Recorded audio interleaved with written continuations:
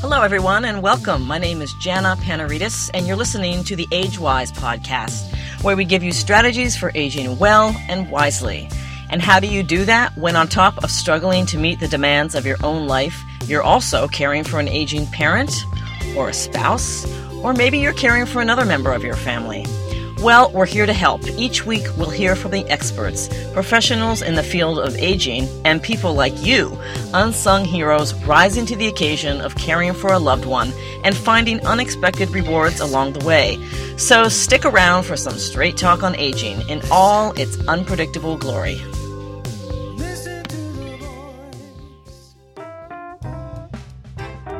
I'm a Virgo, and I'm a very typical Virgo in certain ways. Mainly, I love being well organized. I think that's a real Virgo thing. So that put me at a slight advantage when I was caring for my mother. But as every caregiver knows, it's almost impossible to stay organized when you're managing your own life and the life of your loved one.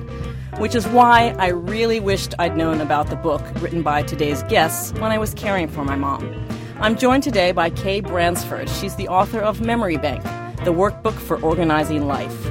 It's the centerpiece of an award-winning system Kay developed after caring for her two parents who had dementia. But I'll let her tell you that story and what Memory Bank is all about. Kay Bransford, welcome to the podcast. Oh, thanks so much for having me. It's great to have you on the show. Before we get into why you wrote the book, can you tell us a little bit about your background and where you live and where you grew up? Well, I grew up as an Army brat, so we moved around a lot, but after college I ended up staying mostly in the D.C. area and working in marketing and business development roles. And I was the only one that actually lived near mom and dad. So Okay. I was raising my kids and spending time with my parents. So I've been here now for about 25 years. Wow, and how many siblings do you have? There's four of us, so I have three siblings, two brothers and an older sister. Okay, and you're the only one that lives in the D.C. area? Yes. So how did you learn that your parents were having memory problems, and how did you react to that? So I guess we noticed, my husband and I would have my parents over or go have dinner with them, with our two kids. Mm-hmm. So we saw my parents quite a bit. So we started noticing memory issues. Gosh, I want to say I brought it up with my siblings back in 2004 or 2005. Mm-hmm. So I started to notice my mom having more issues, just not remembering things. But it wasn't really remarkable till about 2010. She would literally repeat the same thing 3 times in a row within 10 minutes. So we recognized, something was really going wrong. Mm-hmm. Oddly, my siblings actually thought I didn't recognize the memory as much in my dad, but they recognized his personality had dimmed. He just wasn't the same fun-loving guy he was. So that's when we really started to notice my dad was having issues, when his personality changed. So it was at different times that you noticed this in them? Was it later for your dad, or was it around the same time? I noticed it first with my mom, and then she kept saying something's wrong with your dad's memory. Uh-huh. So I want to say I noticed it more with my mom first, and then they kind of ended up in progressive, like a moderate stage of dementia almost simultaneously, where it was so obvious that both of them couldn't manage together anymore. Uh-huh. That must have been kind of scary, both at once. Yeah, it was, but it was almost, in some ways it was a relief to finally have a diagnosis.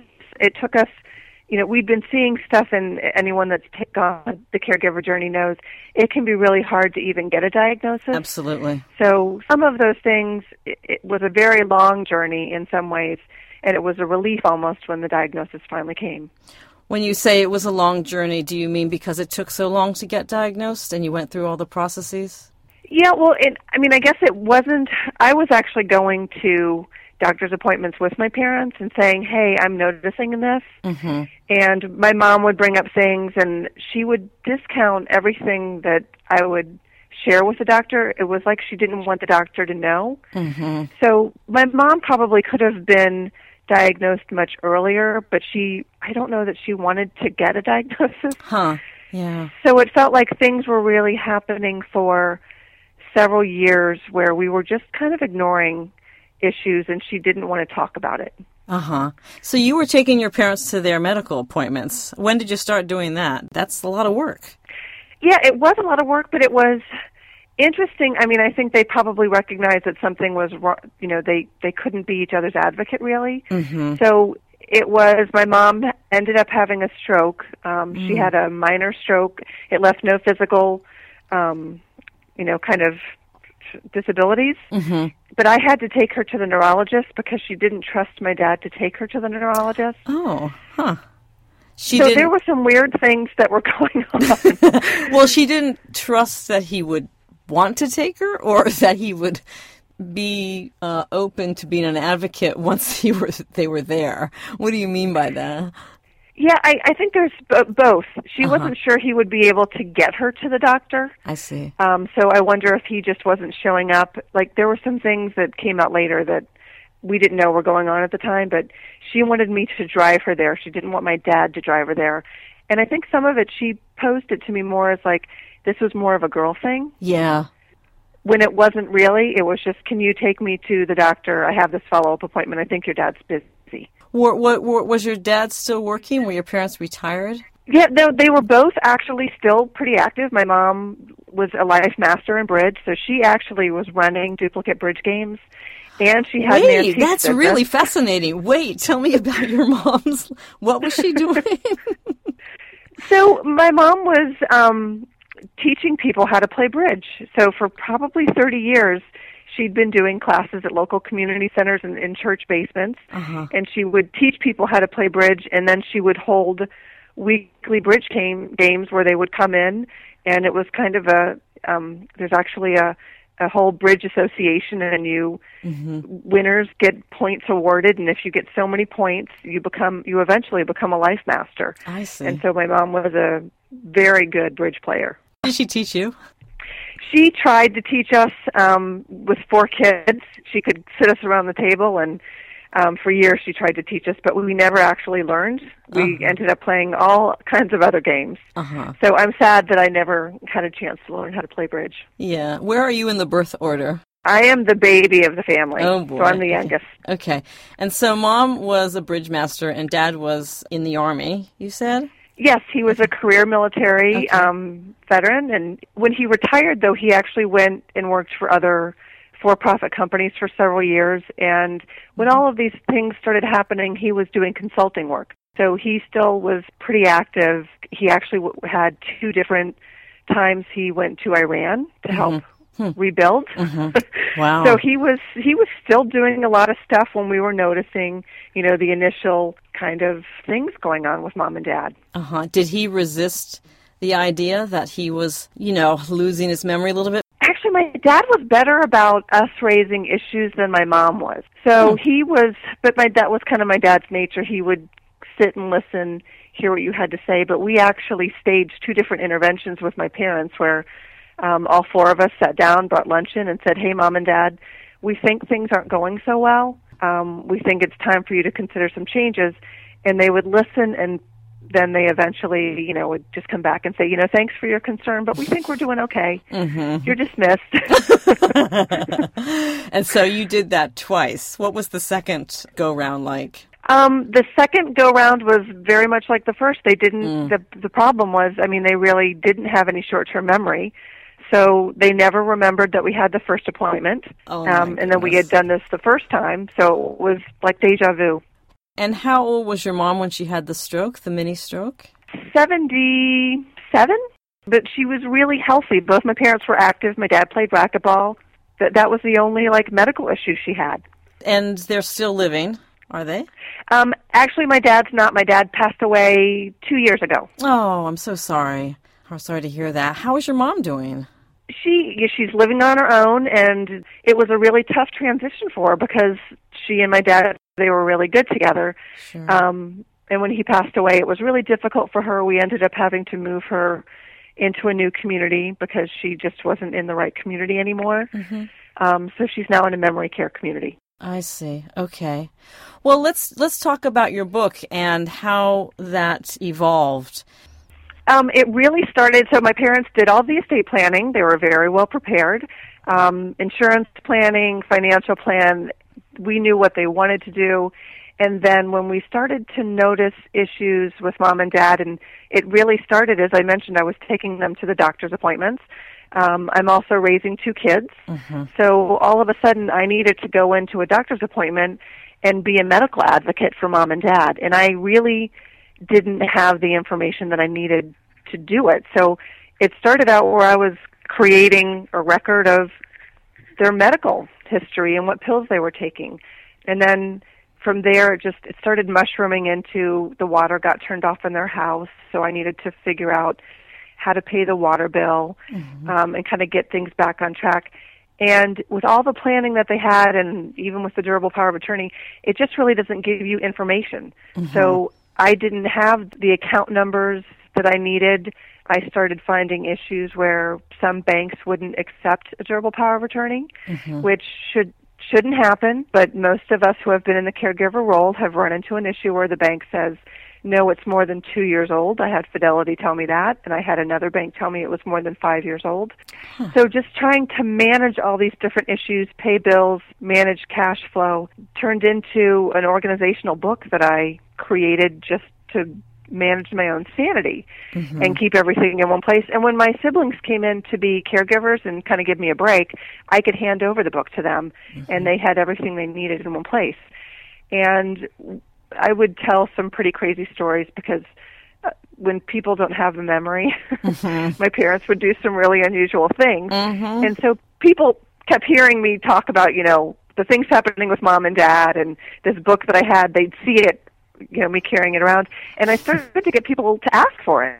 And I realized that there are more than, 50 million, now I think it's up to 60 million caregivers in the United States alone.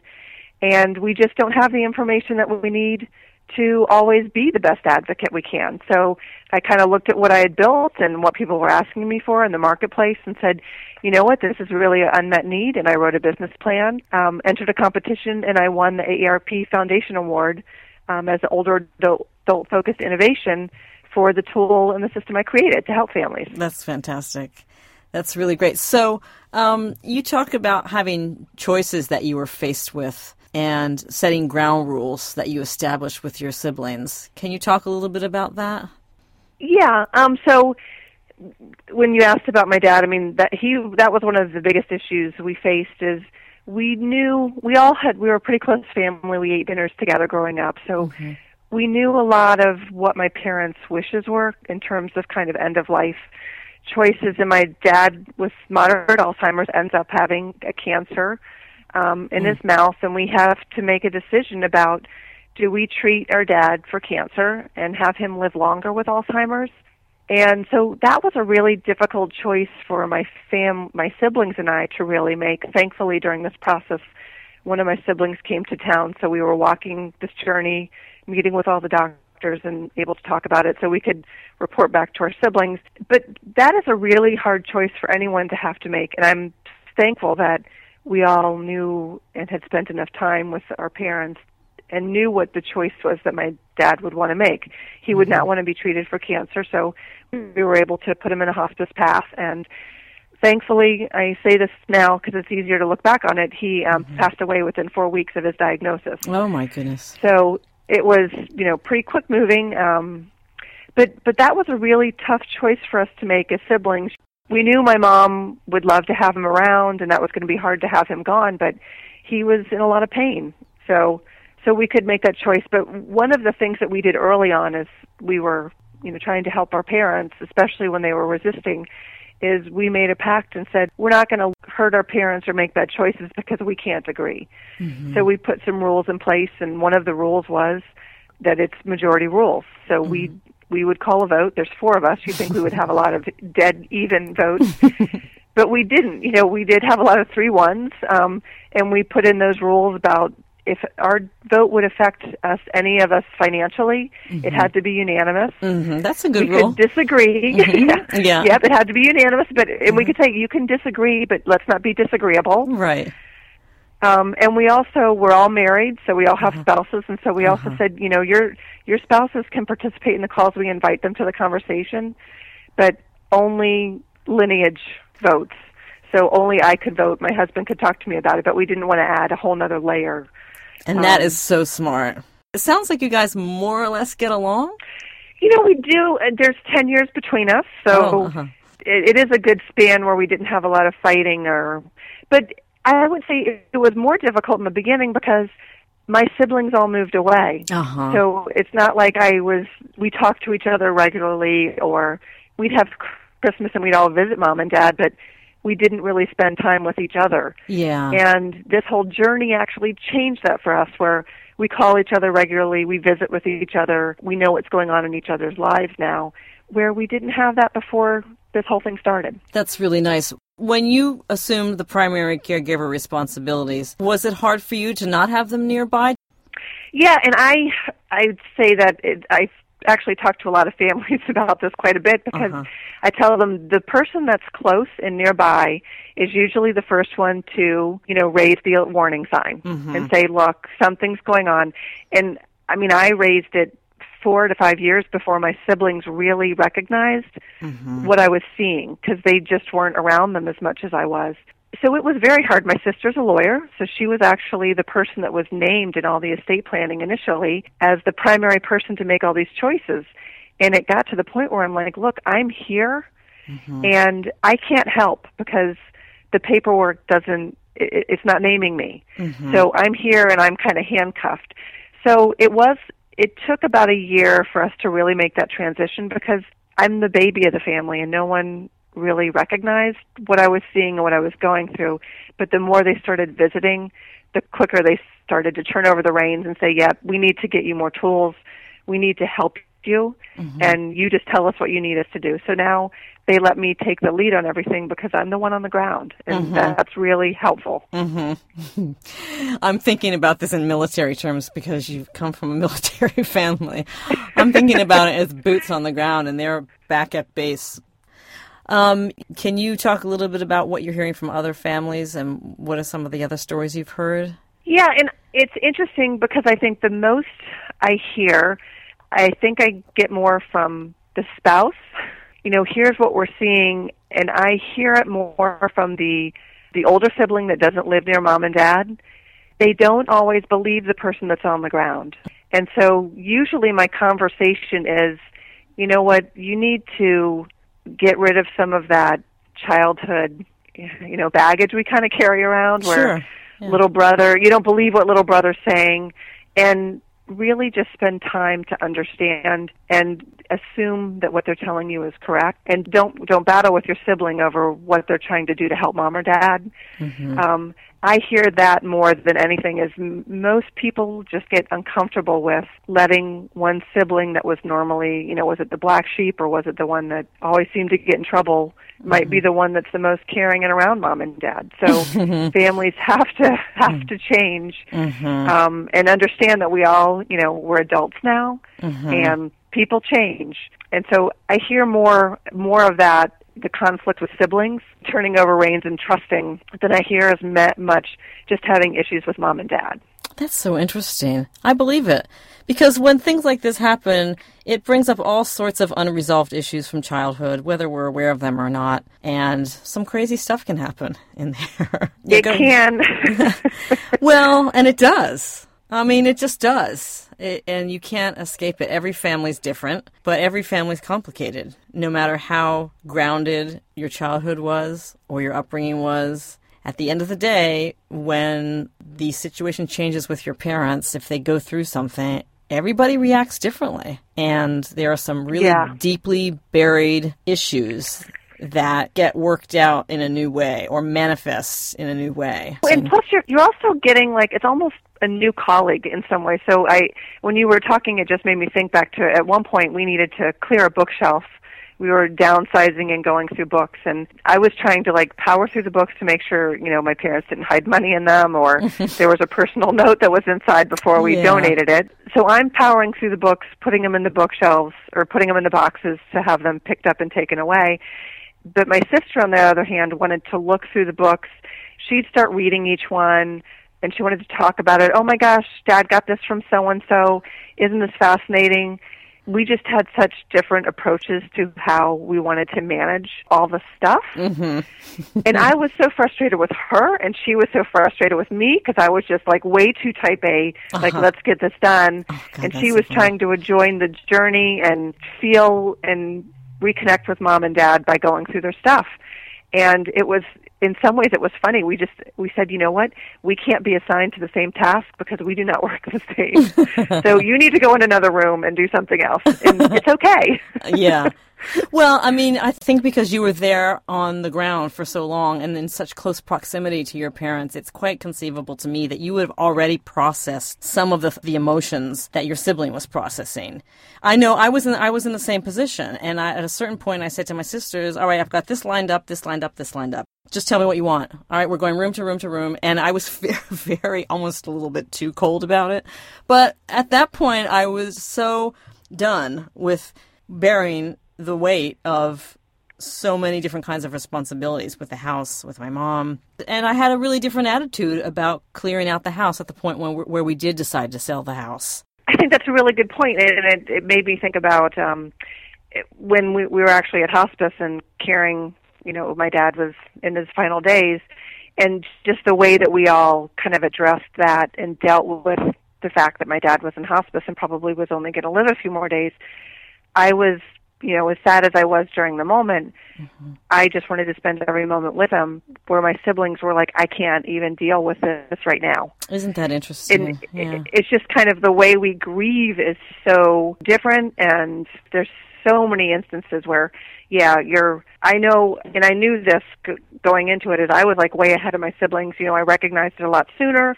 I saw a lot of issues earlier. At one point, they actually had to talk me back into helping mom and dad because I was so tired of being shut out, of trying to help and having them be like, why do you keep showing up and trying to help us with this? Your parents? Yes, my parents did. They would call me and go, come over and help me pay the bills. Oh. And I would show up and they would forget that they called me to come over and help pay the bills. They're like, why are you here? So I had just shut down at one point, and my siblings were like, no, you need to keep going. We know something's wrong now. We didn't recognize it before. You need to keep trying. And it was really, really hard. How was your health during this time? That's hard on you. I didn't get sick. I poured my life, I guess my free time, into tennis.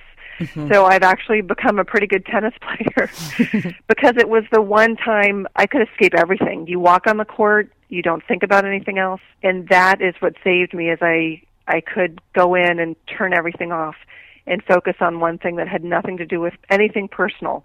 It was just a athletic competition that I would play. So my health was good, but I found it almost overwhelming to manage work, raise kids, parents, things. It really impacted me, work-wise, and I ended up leaving a career because I couldn't manage a full-time job and do all these other things and stay sane. So I did recognize that, and that was, the facts are very real. They report them all the time. It's several $100,000 that we give up as caregivers because we kind of need to jump off the career track for a while. 43 million unpaid caregivers to the tune of $450 billion annually. That's the latest I've heard from the AARP. Believe me, those statistics are mind-boggling to me. At least, though, you had a spouse who had an income, right, of some kind, and so that was helpful. But, you shouldn't have to give up your career. So how old are your kids? I have a 18-year-old who is now in his freshman year of college, and I have a 12-year-old who's in 7th grade. And did you feel like they were given short shrift when you were going through this? Because that's tough on them, too. It is, and in some ways it made us a lot closer because I think they saw some of the things I was going through. They saw the weird behavior of my parents, and it allowed us to have a lot of conversations that I hope will help me and them manage this differently, when I'm 20 and 30 years older. Sure. So in some ways it's made us closer, and we have more respect for each other because we see, I couldn't hide what I was going through. There was really no way to not tell my kids. So but I guess that's me. I'm a glass half full. I'm going to turn lemons into lemonade. So it's, in some ways it's given me more time with them because now I created a career out of helping other families get their information organized. And so now I can go to my daughter's soccer game, where if I was still in my corporate job, I couldn't be leaving to go see her play soccer this afternoon. And what a great lesson for them about growing older and facing the realities of elderly parents. Yeah, and I think so many people hit it. I mean, I almost think that was my grandparents were very private about it. Mine my too. parents tried to be very private about it. But because of their issues, it wasn't private because everyone knew that there was something wrong with them cognitively. And I'm an advocate in our community, and I work at the community center and teach classes on these things about having the discussions. Talk about what you want to do with your retirement time. You're not just going to go play golf. You're going to have hours upon hours during the day.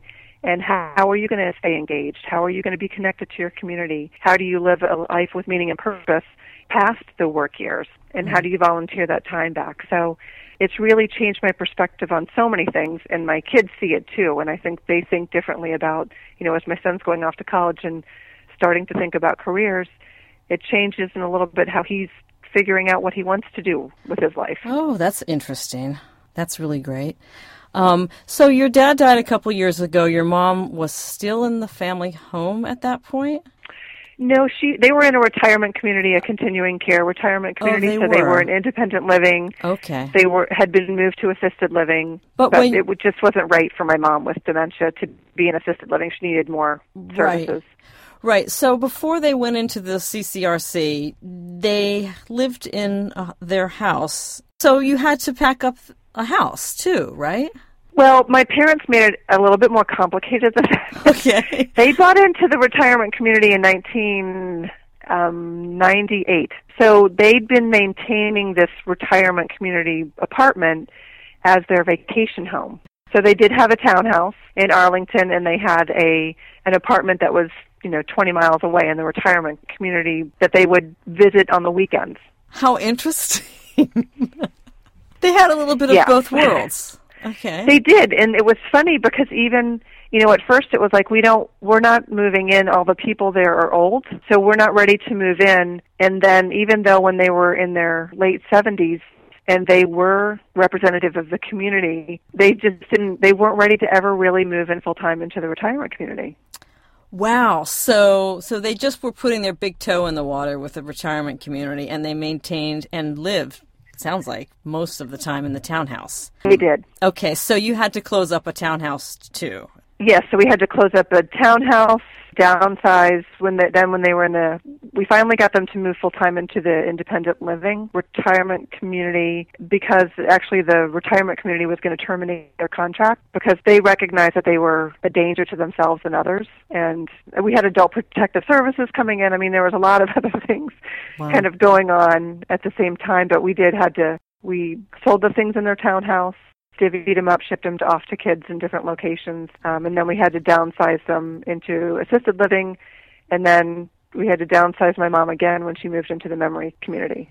So independent living to assisted living was in the same retirement community, and then a year ago we moved my mom into a totally new community. We moved her out of the continuing care community because their memory unit was really for people that were very progressed.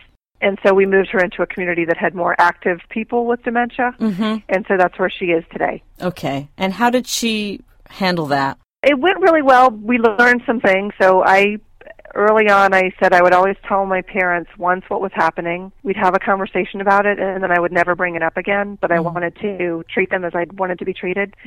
So we told my mom about it, that she'd be moving, and I actually had someone help me move her stuff. I took her out to lunch, and we had them move stuff, so by the time I took her after lunch to the new community, it looked like her old apartment. And every time we went through this, transitioning, she was happier in smaller places, which I never would have guessed. Oh, isn't that amazing? My mom, too. Yeah, and we did, and that was, my mom was like, I don't want to move, I want to stay here. My parents were military, so they knew a lot of people in the community that had been lifelong friends. Sure. But it was harder for me because I at least knew a lot of people around her had their eyes on her. And so when we moved her, it was more mentally hard on me, but we all knew that we were moving her into a better place for her in general, and she's very happy where she is. That's really great. And how often do you see her now? I see her probably 3 times a week. That must be a relief for you, of a kind, to know that she's being well cared for and you can have, some of the responsibility has been lifted off you. A lot of it, actually. Yes, I don't worry. I mean, it's funny because I blog about this a lot, actually. In a blog dealing with dementia. Mm-hmm. I write about when I took a vacation I went to Belize with my daughter on a church mission. Mm-hmm. I couldn't take vacations without being totally stressed out or asking a sibling to come to town before, mm-hmm.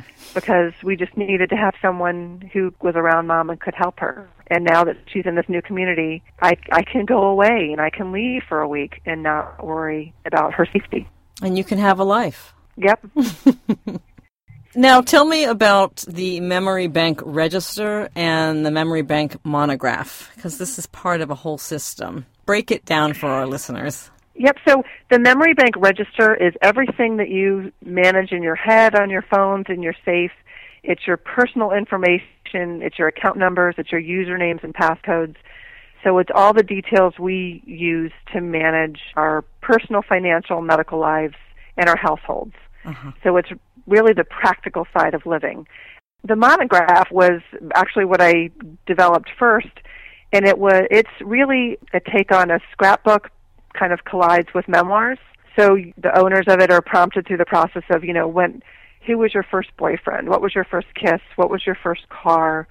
And it goes from childhood to adulthood, through, decades of your life, so that people can actually chronicle their lives. Mm-hmm. And I did it primarily because my mom had a scrapbook mm-hmm. with pictures in it. Mm-hmm. And I noticed that she couldn't tell me who was in the pictures anymore. And I realized even in my own scrapbooks, we put pictures in them. We might put people's names on the back of them, mm-hmm. but we have no details around the pictures.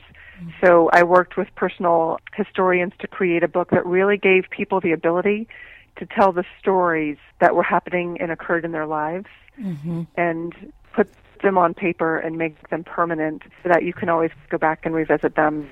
It looks like a scrapbook when it comes, so it has a scrapbook format, mm-hmm. But it has printed pages in it that the user completes, along with picture pages that hold pictures. I got it. Okay. And the register is on a thumb drive, or how is that stored? So the register is a binder system, so people can add pages. It also has an electronic PDF. Okay. So people can store the information digitally as well. Okay, that's great. And you've had great success with this system. Yes. It's wonderful. I mean, it's been rewarding to be able to help so many families. Yeah. And what surprised me, I launched the business thinking this was for caregivers, but the majority of my clients are couples. Uh-huh. Most couples today, in some ways, divide and conquer.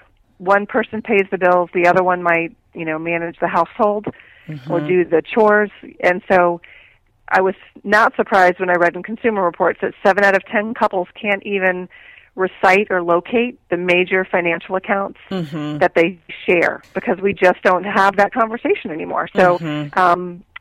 Giving just regular families a way to record all their information is important. So tell us where we can find this wonderful book.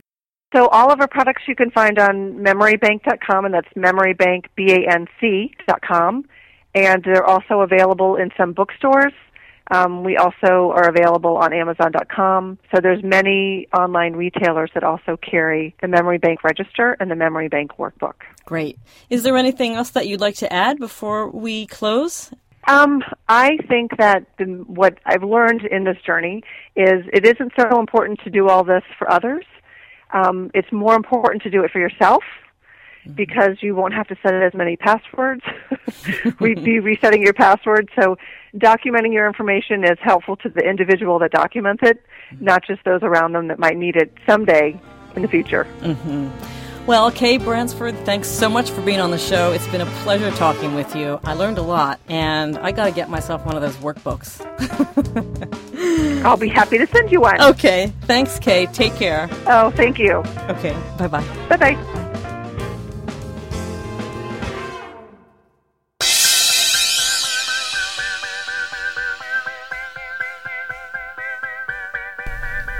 That's our show for today. Thanks for listening. I'd love to hear what you thought of today's program. You can email me at jana@agewyz.com. That's JANA@AGEWYZ, or Z, as my Canadian mother says. You can also find me online at agewyz.com. And you can subscribe to the podcast and download any episodes for free at iTunes. I'm Jana Panaridis. See you next time. Until then, age well, age wise.